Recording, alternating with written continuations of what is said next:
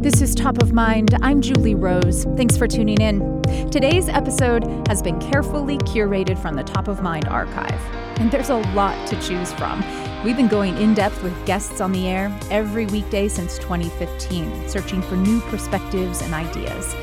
I hope what you hear today makes you think about your world a little differently and sparks satisfying new conversations with the people in your life. Let's dive in. Antibiotic overuse in hospitals may be fueling the problem of drug-resistant infections.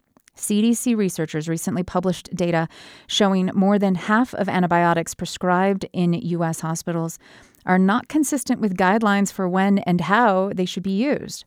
Often they're prescribed for longer than is appropriate, or prescribed without clear evidence of a bacterial infection.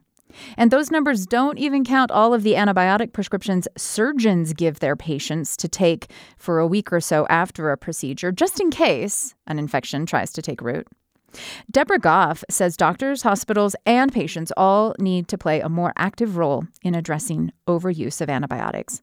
Goff is a professor of pharmacy who leads antibiotic resistance efforts at The Ohio State University's Wexner Medical Center. Dr. Goff, thanks for taking time today.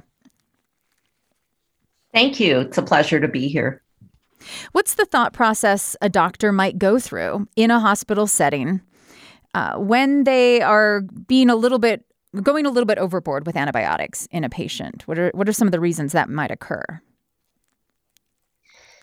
Well, when you see a patient, there's fear of missing something, and antibiotics have been prescribed for decades, really as just in case there's an infection, and it seems to be an easy fix to prescribe an antibiotic because they used to work for most infections. And so that's really where the behavior comes from, is the fear of failing and fear of doing nothing. And an antibiotic fulfills that fear-based prescribing, and they're misused a lot. Do antibiotics clearly work as a preventative? Like, can you, for example, surgeons will give antibiotic before they even cut somebody open. Does it work that way? Or is it only after an infection is there? Yeah, so it's actually both. So that's called surgical prophylaxis. Prophylaxis is preventing an infection. And, the practice of surgery would come to a screeching halt without antibiotics, because many surgeries require that dose before the surgeon cuts into the patient. So something as simple as a C-section, if there was not an effective antibiotic to give to the patient before the surgeon started the C-section, a large percentage of women would die. In fact, in low middle income countries, that is the cause of death, are the surgical site infections that occur because they aren't able to give them antibiotics. So they absolutely need to use antibiotics, but they need to use them more responsibly. So there's prophylaxis before a surgeon starts the surgery. And then there's what we call therapeutic. Now the patient comes to us with pneumonia. And so that's a hospital admission. And then we have to prescribe antibiotics. And that's what the study was showing that the CDC did in over 192 hospitals, is that we still have a lot of improvement that can be done. So as you stated, over half of them were not supported. And that what they mean by that is there was a problem with the antibiotic. Either they gave too long of a duration. So they gave the right antibiotic for the right infection, but they gave it too long. And that's where I referred to, they prescribed football scores, 7, 10, 14 days out of habit. And those habits are very hard to change. And then some of the antibiotics were just prescribed wrong. I mean, there used to be many antibiotics to select from, but antibiotic resistance is really decreasing the antibiotic toolkit of effective antibiotics. And so we really have to do better, because we are in what I call the silent pandemic. We see patients in the United States, I see them at our own hospital, where they are fully resistant to all available antibiotics. And that really makes you pause as an infectious disease expert to realize you have an untreatable infection in front of you with a patient. How does how does giving, help us understand how giving the wrong antibiotic, like guessing wrong, giving the wrong antibiotic for an infection, or prescribing 14 days when that's unnecessary, how does that translate to, does it only, and is it in the person who's taken the antibiotics that the drug-resistant bacteria is likely to set in? So let's address a couple things. So the duration of therapy is from historical data. And now we have newer data that shows, for instance, in community-acquired pneumonia, you can treat for 5 days total. And so you have to educate physicians that learned 10 and 14 days 20 years ago when they were in medical school to change that prescribing habit. And old habits are hard to change. So it's constant education. So that's how we address that. The resistance occurs to the organism, not to the patient. So a patient doesn't develop resistance. It's the organism they're infected with that develops resistance to the antibiotic. And the more, antibiotics are such a unique drug, the more we use them, the less effective they become. Just think of that. I mean, it's really a paradox. The more we use them, the less effective they become, because bacteria exist to live. And so they will find every mechanism to develop resistance to the antibiotic. So a doctor might be prescribing an antibiotic to a person just in case of an infection. Yep. And the potential consequence of that could be that person will develop some other kind of infection that no antibiotic can treat. That's correct. So when you give an antibiotic unnecessarily or even necessarily, your gut has all different types of bacteria. And the antibiotic can kill off the susceptible organisms, but it can't kill off the resistance ones. So you could be left with those and they can start to multiply and actually take over. And that becomes your primary source of infection. But so that can occur with any antibiotic. And then when they prescribe antibiotics, just in case there might be an infection, but they haven't really done any tests to prove it, which is also what was identified in this study. 50% of the patients they supposedly treated for a urinary tract infection didn't even have any symptoms.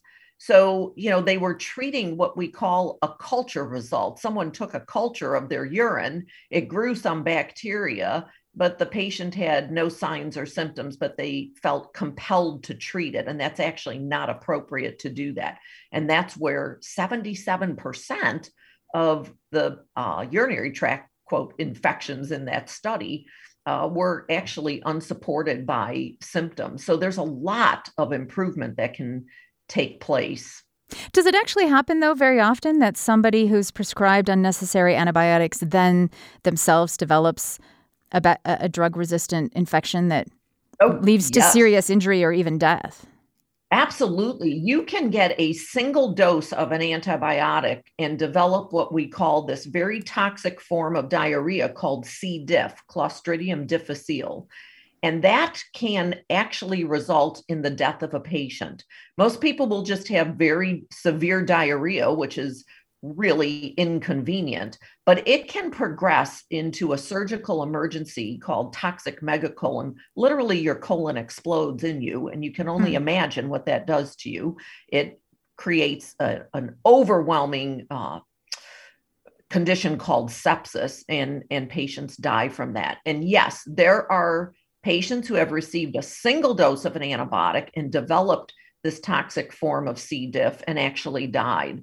So you never want to take an antibiotic when it's not necessary. And actually, other studies have shown 1 in 5 patients who receive an antibiotic will experience an adverse reaction that either causes them to go to a doctor, go to the emergency room, or actually get hospitalized. 1 in 5.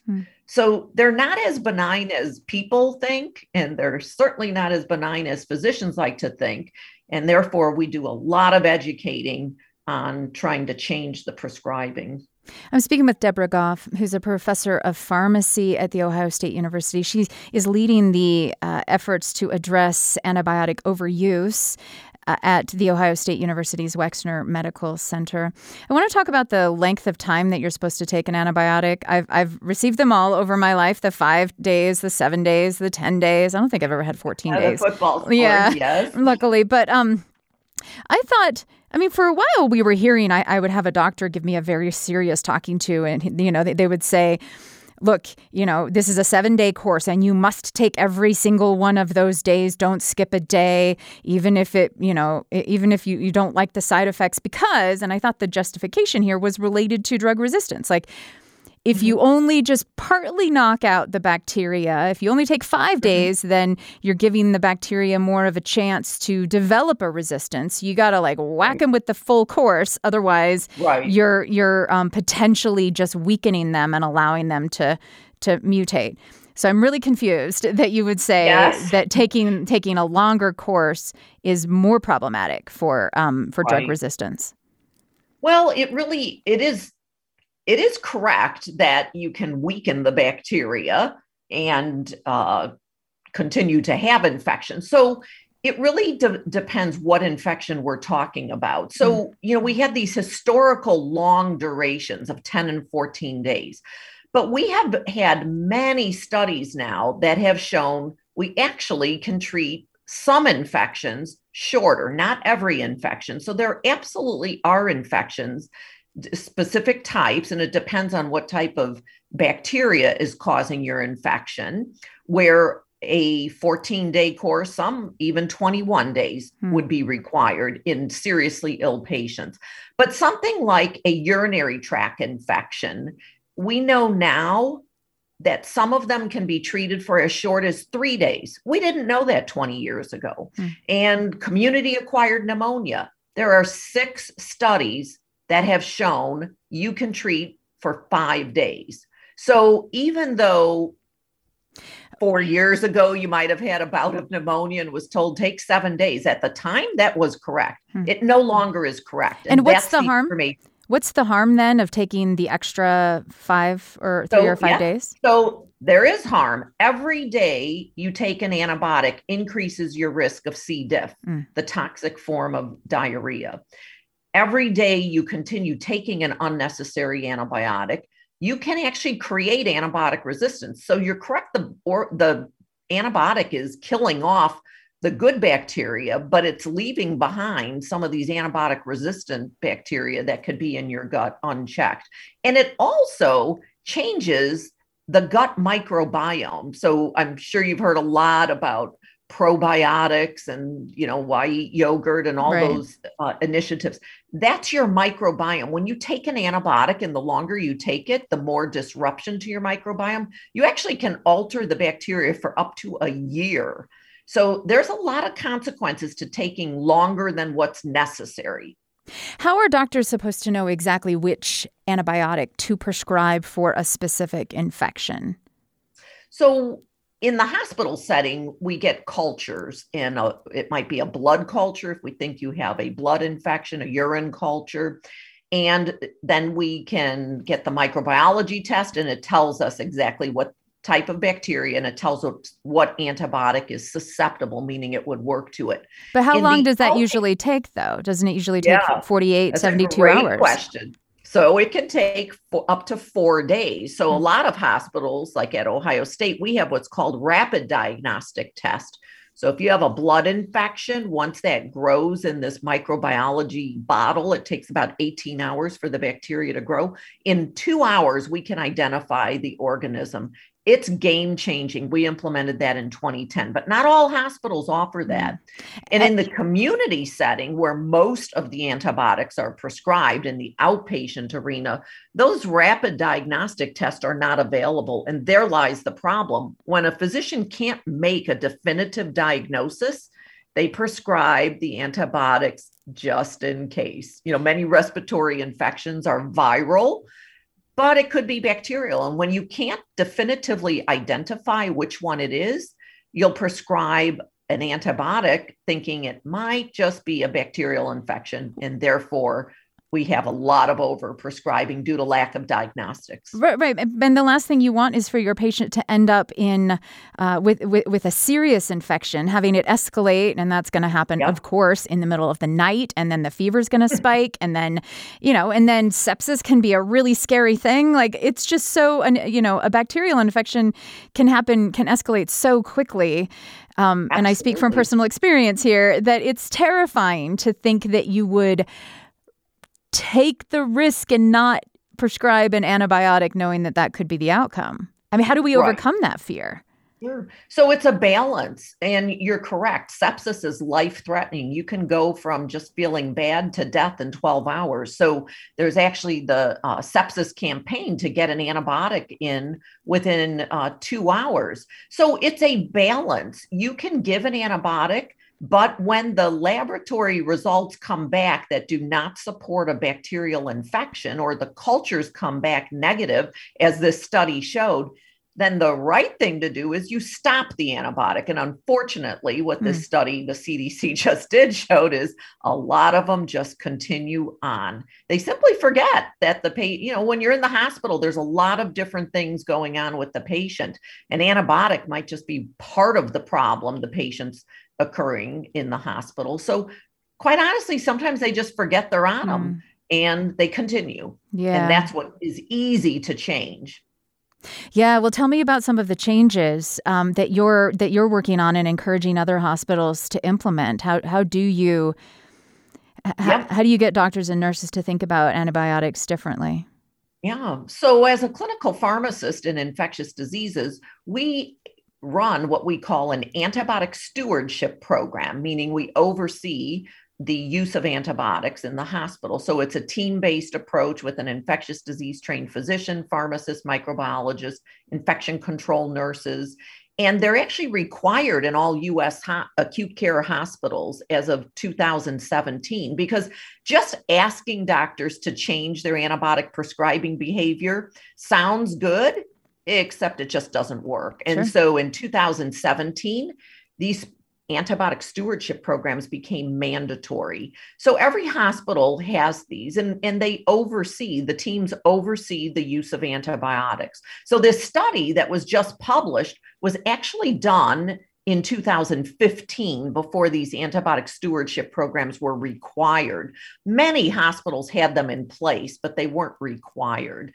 So hopefully, if we did the study today in 2021, we would have better results than this. But it's a constant education, because information changes and new antibiotics come to the market. How does a physician learn about that new antibiotic? Someone has to teach them about it. And so it's constant education. And how do as a patient, is there anything I can do as a patient to try to avoid taking unnecessary antibiotics? Absolutely. If you get admitted to a hospital and they prescribe you an antibiotic, absolutely ask the doctor, what is my infection? Why am I taking antibiotics? And how long do you plan to treat me? And you ask every day if they're still necessary. That's absolutely something I encourage every patient to do. And if you're on the outpatient side and you feel a cold and sniffles coming on and you think you might be getting bronchitis and you don't have time to get sick, don't ever go to your doctor and pressure them to prescribe you an antibiotic, which is part of the problem. So consumers really need to realize antibiotics have risk, and you don't want to expose your body to antibiotics unnecessarily. So asking your doctor to prescribe them is never a good idea. Let them listen to your symptoms, and then you can come to a shared decision. And if my doctor prescribes me 10 days of an antibiotic for an infection that I clearly have, but then after 5 days, I'm feeling much, much, much better, can I just stop taking the antibiotic? Nope. I would say you call your doctor. Hopefully, when they prescribe 10 days, it's for an infection that actually requires 10 days. But those infections are becoming fewer and fewer. So it could be the doctor's information is outdated and you actually only need 5 days. So if you get a 10-day prescription, the first thing I would ask is, do you really think I need 10 days?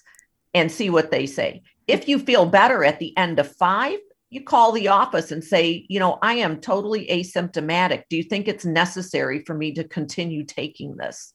And what we've learned in the last couple years, with newer data for many types of infections, 5 days is enough, but not every infection. But it's a great discussion to have with your physician.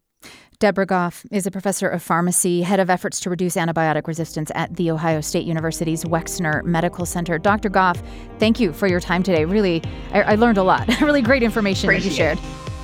This is Top of Mind. I'm Julie Rose. We've collected some of our favorite interviews from past years. Thanks for listening.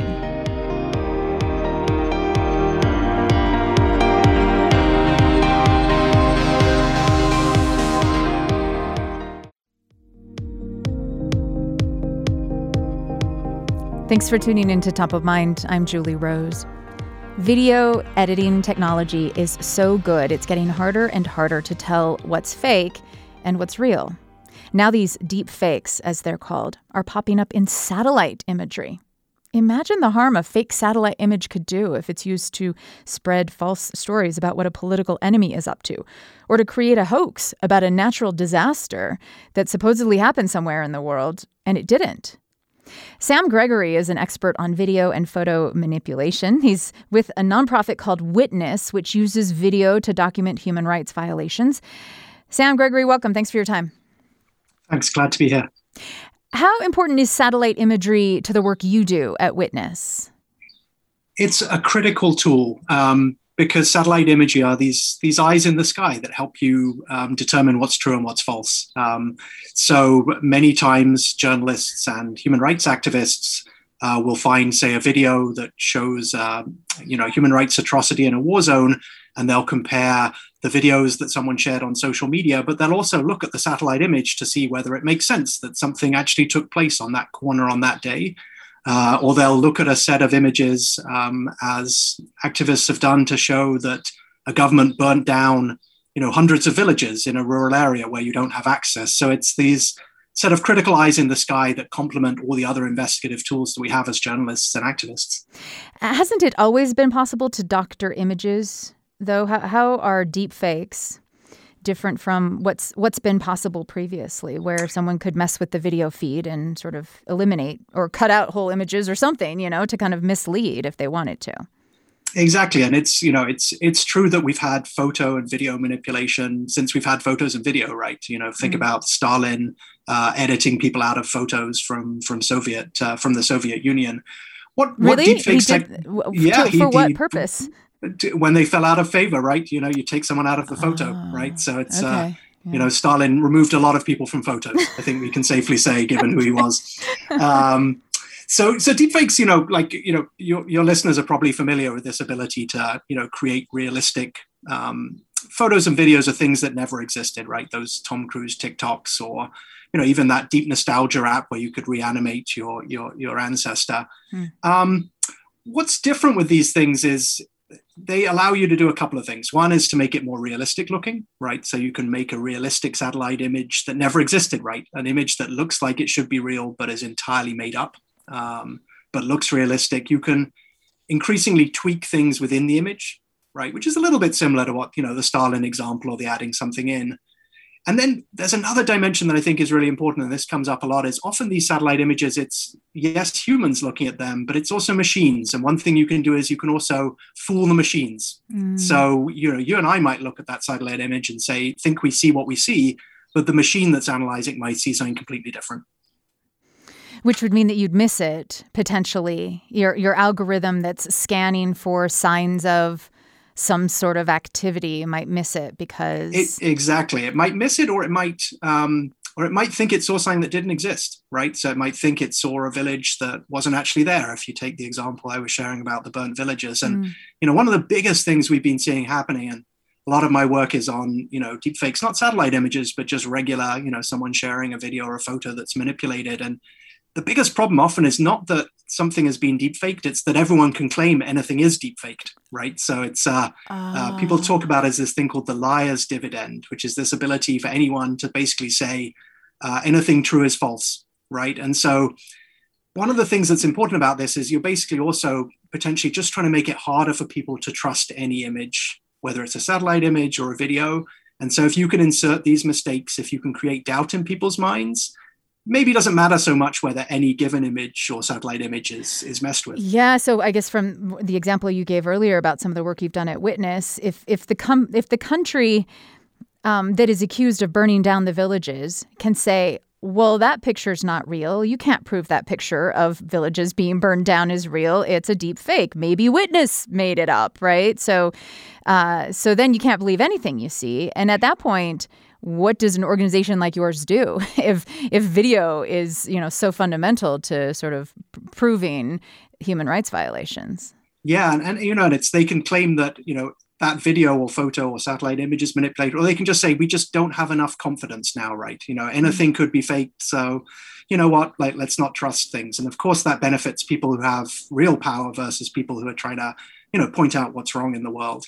The way we've been approaching it, and we've spent a lot of time over the last 3 years really trying to get ahead of this problem, because it really matters to us. Our work is to support people to be able to show the truth with video and images. Is to actually, first thing is to try and damp down the panic, because strange enough, every time I read a headline, it gives me a headache when I see something like deepfakes are going to destroy our reality, because we're not surrounded by deepfakes. We're surrounded by people, trying to pass things off that aren't real, but usually it's, just changing the caption, not, using sophisticated AI. And every time we say that, we increase the possibility for people to claim that any image is fake when most aren't. So one thing is to really damp down the rhetoric and be realistic. And the second part is to say, look, we're going to have more manipulation, and a lot of it's fun, right? I like switching my face with, other people in an app, and I quite like the, being able to reanimate my grandmother in a photo, right? So this is not necessarily malicious. What we do need to do, though, is have good tools to be able to spot this manipulation, so that, people don't have the easy ability just to claim something is fake. And and that's a tough technical challenge. It's not easy to come up with ways to spot, deepfake manipulation, but we really need to invest in that, and we need to make sure it's available broadly, right? So it can't just be that's available to the governments, because not everyone trusts governments, right? And so we need to have them available to media and activists as well. Right. So you'd want to be able to trust that, say, the Department of National Intelligence, Office of National Intelligence at, in the United States, or the CIA can look at a satellite image and they have a way of determining if it's been faked or tampered with. But is the larger concern then that a faked video or image goes viral and somehow convinces a lot of people to do something harmful? Yeah, and I think that's, I probably worry less about the satellite images for that than, the video that shows, someone in a public space or a public figure doing something, shocking or horrifying or illegal or corrupt. Right. And so it's definitely, these things can get out of control and jump before people expect it. I was actually just involved with a case in the country Myanmar in Southeast Asia, where, a video started circulating that showed someone, a senior politician, making a confession apparently to corruption. And immediately everyone said it must be a deep fake, right? And they tried to sort of test it in these things you can find online, and it spread very quickly in social media. And the problem was it probably wasn't a deep fake, right? That people don't have the tools to check these kinds of things. It was probably just someone forced to confess because they're being held by a military government that just had a coup.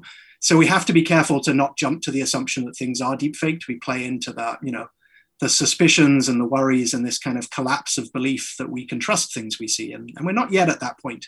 Is there no algorithm? I mean, if an artificially intelligent software program can create a convincing fake image or video, is there also an artificially intelligent algorithm that can decode that and say, oh, I see the fingerprints here of a deep fake? Yeah, and that's exactly the dynamic that you have going on around creating these deep fakes, whether it's a photo, a video, or a satellite image, and detecting them. It's sort of a cat and mouse game.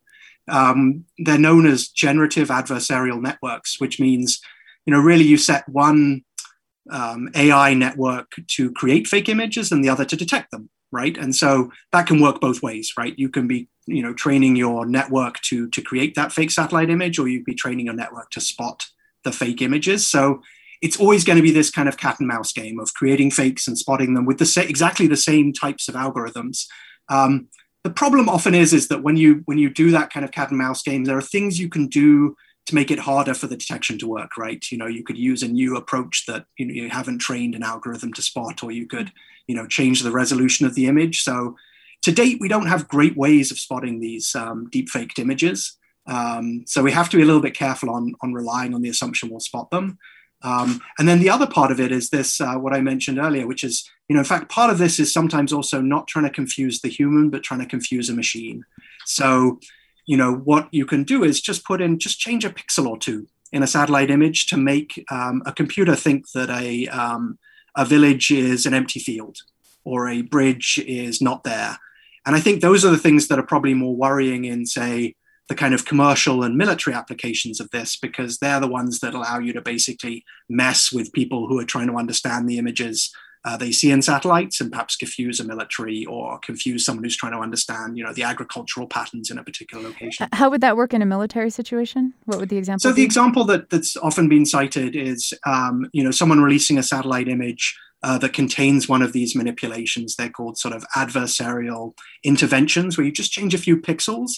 And computer vision, which is analyzing that satellite image, misidentifies it because it doesn't actually see a bridge. It sees a pattern of pixels that it understands as a bridge. So human eye sees a bridge or doesn't see a bridge in the satellite image. Computer eye sees something different. So the scenario that has been shared publicly by the military is, a hostile government releases a satellite image or shares a satellite image that has been tampered to imply that there is a route for troops to march down that doesn't exist, or a route that does exist has been concealed, and this gives them a tactical advantage in military operations. Yeah. Well, but I mean, in that case, then you just don't believe the images that your adversary releases. Everybody's got their own satellite, so just trust your own machine instead. Exactly, and a lot of the work around deepfakes is also to say we need, sort of more images, right? We, to cross-check and exactly, corroborate. If you can cross-check, and that's how when people in journalism or human rights, when they're trying to work out, if they find a video online and they're trying to work out if it's true or not, they already cross-check. They cross-check between the satellite image and the Google Map or the Google Earth image and other videos, and we have to get better at doing that and not necessarily just assuming that, the single image or video tells the truth. And absolutely with a satellite image, don't trust your adversary's images. But know also that, that as this gets more and more commercialized, that there are more and more image providers and we need to double check across different providers. And you said, finally, Sam Gregory, you said a moment ago that that most of the sort of altered, falsified images out there are really not that convincing or sophisticated, right? So what are some of the rules of thumb just for the general internet user to kind of, know whether or not they might be looking at a deepfake? Yeah. So first of all, probably you're not. right now. And I think that's a good starting point, is to say you're probably not looking at a deepfake if you're worried that something is, deceiving your eyes. Over 90% of the images and videos we encounter as try and verify what we call shallow fakes, which are just miscontextualized images. So someone claims something is from one place or one time, and then just shifts the time and location, says, this is Ohio this year rather than Idaho the year before. And for those, really, the key is to actually just do something. And we describe a methodology called SIFT, that is a media literacy methodology. And SIFT stands for 4 things. First is stop before you share it without thinking. Then investigate the source, right? Do you know where this comes from?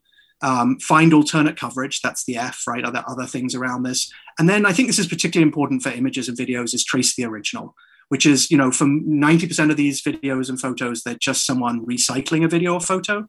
So just pop it into Google image search and see if it existed before. Sam Gregory is the program director at Witness, which helps people use video and technology to protect human rights. Thanks a lot for your time today, Sam. Thank you, Julie. More great conversations from the Top of Mind archive are coming up.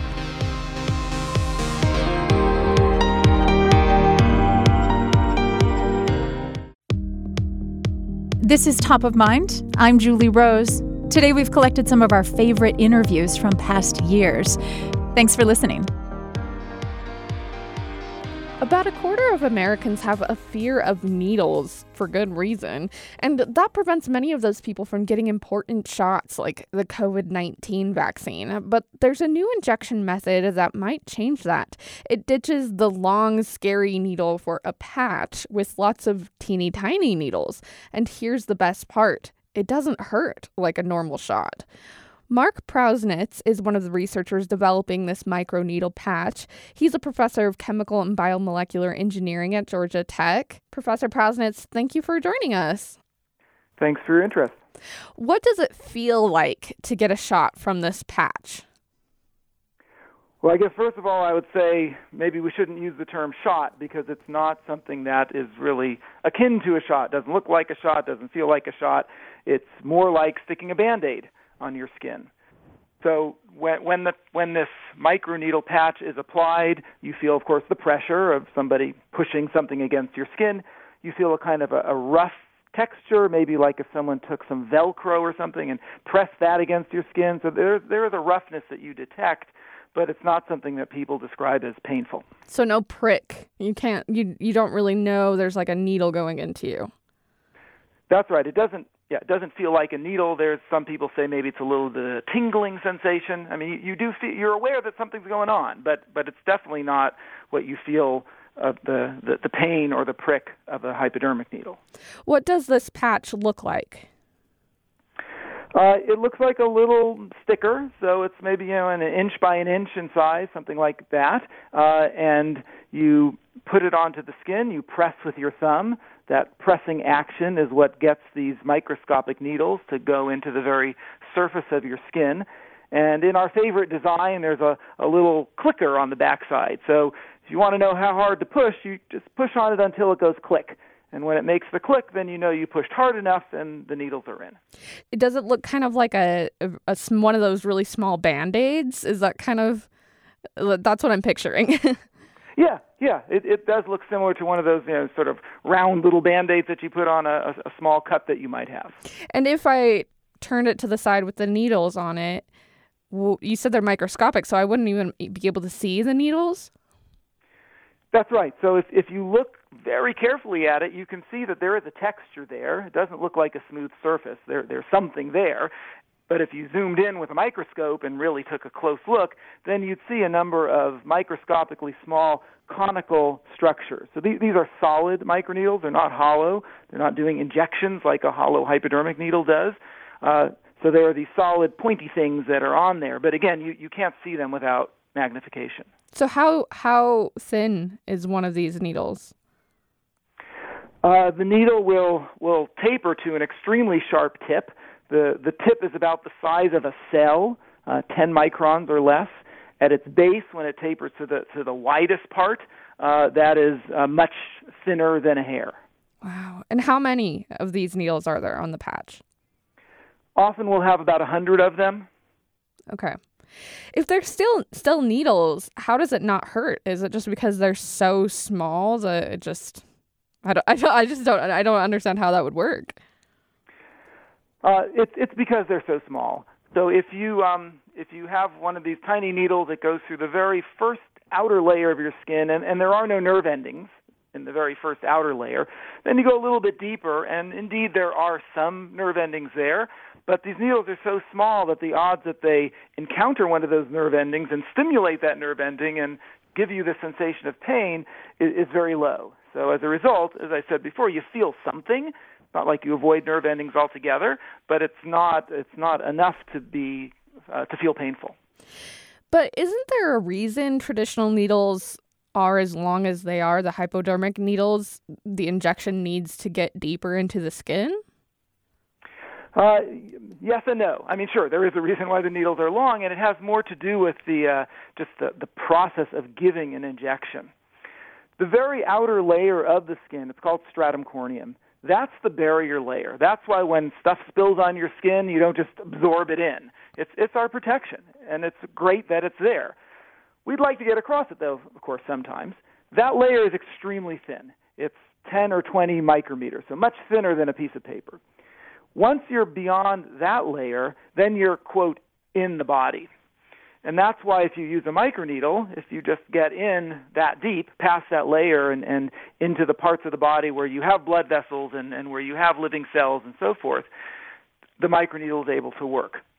So now, why then use the big needle? Right. Well, there are a few reasons. I mean, one of them is it's hard to make needles this small.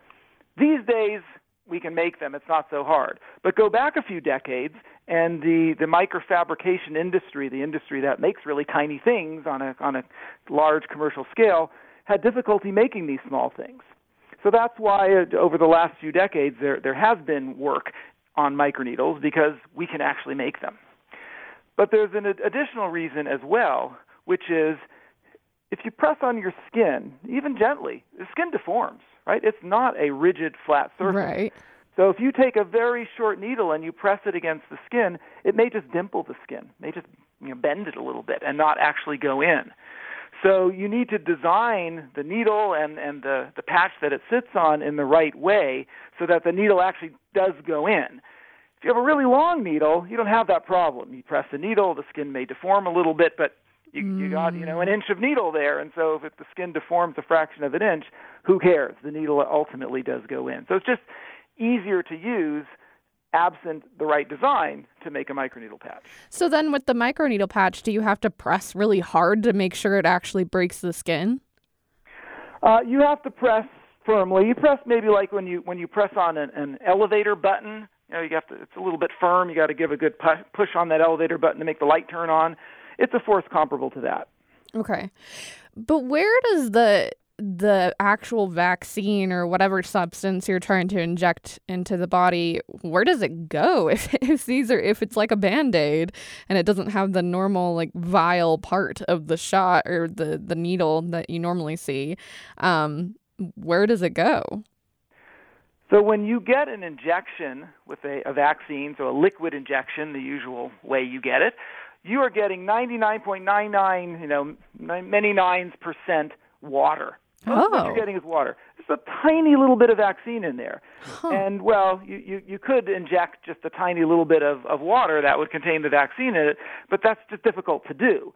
You need a syringe of a certain size that you push on, you see you've injected it. So it gets diluted a lot just to make it practical for people to handle it and give the injections. So we get rid of all that water. We don't need the water. Our system's actually completely dry.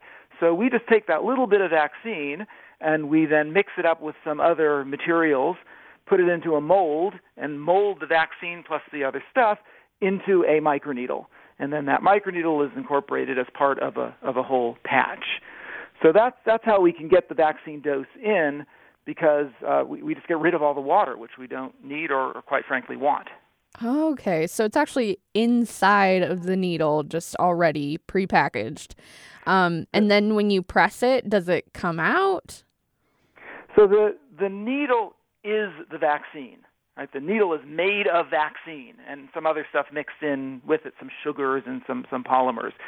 So it's not like there's a needle and there's the vaccine that's somehow in it or on it or something. The needle is the vaccine. It's one and the same thing. Okay, instead of it being like the passageway for the vaccine to go through, like a normal needle, traditional needle, it's actually made from the vaccine. That's wild.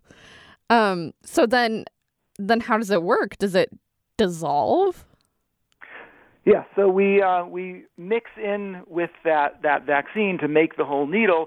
We'll mix in oftentimes sugars, sugar like what we eat or a different kind of sugar. I like to use sucrose, for example. And then we may also add some kind of a polymer material, so a bigger, stronger molecule to help give the microneedle more strength. And make it sharp. Well, so that gives it the strength, which allows it to be strong enough when we use a mold that is very sharp. If the needle's weak, then the tip may break off or the tip may bend. So we do need that strength associated with having a good sharp tip. I'm speaking with Mark Prausnitz. He is a professor of chemical and biomolecular engineering at Georgia Tech. Professor Prausnitz, because of these different things that you've talked about, that the needle dissolves, that the vaccine is actually part of the needle, it is the needle, how would that change the future of vaccines and being able to get vaccines or other types of shots to people around the world? What got us started with this is what we all think of when we think of getting injections is we don't want the pain. So if we can take that big needle and make it small, we can get rid of the pain. And indeed, that is true. But I think there's some other important components of having a patch to administer a vaccine as opposed to a needle. And so one is that it's a dry formulation. It's not a liquid. And biomolecules are, like vaccines, are generally more stable in a dry state. That's why the COVID vaccine, for example, some of the vaccines, they have to be frozen at really cold temperatures. So they got to put it in a solid state to keep everything sort of in place and not becoming damaged because the molecules can move around. So you can make something solid by freezing it, or you can make something solid by drying it. So that's another advantage here, where we can have greater stability without refrigeration. Another thing is the ease of administration. So now, are you going to go give someone a shot? Well, maybe if you have the right training, but are you able to take a little Band-Aid and stick it on somebody, which in this case would have microneedles on it? Yeah, you can. It's not something that requires special training. So we could even envision self-administration in scenarios where that would be appropriate and needed. We can envision in places where there aren't enough healthcare personnel, when there are vaccination campaigns or in other kinds of remote locations. You don't need to have somebody with the training of a doctor or a nurse to give the vaccine. You could just go distribute these patches, and then, people could just do it themselves. Do you then imagine a future where people would just go to the store and buy their own vaccines and just put them on themselves? I can in certain circumstances. So, for example, if you need to get your measles vaccine and you're going to bringing your kid to the doctor anyway, and kid's getting a checkup, and then you get your vaccine while you're there, there isn't necessarily a great advantage to being able to self-administer in that kind of a scenario. But in another scenario, like the annual flu shots we're all supposed to get, most of us are not normally going to the doctor at the time when we need our flu vaccines. We have to make a special trip to the doctor, or to the pharmacy, or wherever you go. It's a special effort that you have to go to. If you could pick this up in the grocery store on your way home and apply it on yourself, that would make the vaccine much more accessible. So I think it depends on the vaccine and the setting when it's being used. And how much need is there for vaccines to be more accessible, especially in other countries that have people living more rurally or just lower socioeconomic statuses? How much of a difference would this make? How big of a deal would it be? So I think the easier explanation is in developing countries where there aren't enough healthcare resources. So there it could make a big difference if you remove the need for that expertise to give the vaccine that just isn't there in insufficient quantity. When we come to this country, then there are the special settings, in particular vaccines that are not part of the standard childhood vaccination series when you're with the doctor anyway. So it's like the flu vaccine, like the COVID vaccine, like the HPV vaccine that's given to adolescents and teenagers. So those kinds of settings, it makes sense to offer more convenient options. But I should point out that these patches are not only for vaccines. They can administer other kinds of drugs as well. And that's where I think it becomes even more interesting for anybody, even living in the big city with a health clinic down the road. If you need to take a shot every day or multiple times a day, for example, as diabetics do with insulin, or other kinds of drugs that people need on a routine basis, if you could do that yourself with a patch at home rather than have to go to the clinic every time that's needed, then there's a real opportunity for people anywhere around the world. And could it even administer multiple doses? Could you leave it on and it could give you, one dose at one time in the day and then another dose later on if people need multiple doses of something? Yes. But what we're actually emphasizing more is one where the patch comes on and off quickly, but the drug keeps being delivered for a longer time. So, for example, we have designed microneedles that are made out of biodegradable materials that dissolve and degrade very slowly, and we've encapsulated within them contraceptive hormone. So in this case, a patch can be applied to the skin. There is at the interface of the needle and the patch backing a weakness, so that when you press the patch on and then you pull the patch back off again, the needles don't come back out of the skin. They stay in the skin. And so as far as the user is concerned, the patch came on, the patch came off, and you're done. But actually, there's something in your skin, and it's staying there a while. And in this case, it's staying there for a month. And during that month, the contraceptive hormone is being released. So a woman who would like to have contraception could stick a patch on, take it off once a month, and could then have a continuous delivery of the contraceptive. This could be applied to other drugs as well. That would definitely be a game changer. But the real question is, I guess, we haven't talked about this, how effective is this? Have you tested this on humans to see how well it actually works at delivering drugs? Yes, we have. So a lot of our work is just done in the laboratory, but when we've done enough to be confident that we're ready to do a human study, then we have done human studies. One study, sort of the first big one that we did, involved flu vaccination. So we made these microneedles out of flu vaccine and some other water-soluble materials. We pressed the patches onto people, took them off, and then we looked at their immune response to the flu vaccine. We compared the conventional intramuscular injection to the microneedle patch at the same dose, and we also even had one group where people self-administered the microneedle patches to themselves. And in all three of those scenarios, we got very similar immune responses. So that, I think, was a nice proof of principle that we can vaccinate effectively using a patch, and people can even do it themselves. So how long before we actually see this out in, for people to actually use? I think it's still a few years away. So we have done first studies in humans, but the really big studies, and probably everyone's aware these days from all the attention with the COVID vaccination, how the process works. There's the phase 1 and the phase 2 and the phase 3 clinical trials that need to take place. And although they happen in a year with COVID vaccine, that's not the norm. It usually takes a number of years. So we've gotten through the phase 1, and so we're working towards the phase 2 and the phase 3. Mark Prausnitz is a professor of chemical and biomolecular engineering at Georgia Tech. Thank you so much for your time today. I really appreciate it. Thank you very much. Enjoyed telling you about it. I'm Ciara Hewlett. This is Top of Mind. Top of Mind is a production of BYU Radio. It has been great having you with us today for this curated episode of the show from our archives. We've been on the air every weekday since 2015, and there are so many conversations we've had during that time that are worth another listen. When we started the show back then, our goal was to dig deep, because no matter how clear-cut you think an issue is, there's always another perspective. And there's likely to come a moment while listening to Top of Mind when you think, that had not occurred to me.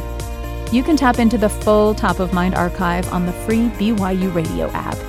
And we'd love to have you connect with us on social media to let us know what you think of the show. We are at BYU Top of Mind on Twitter, Instagram, and Facebook. I'm Julie Rose. We'll talk soon.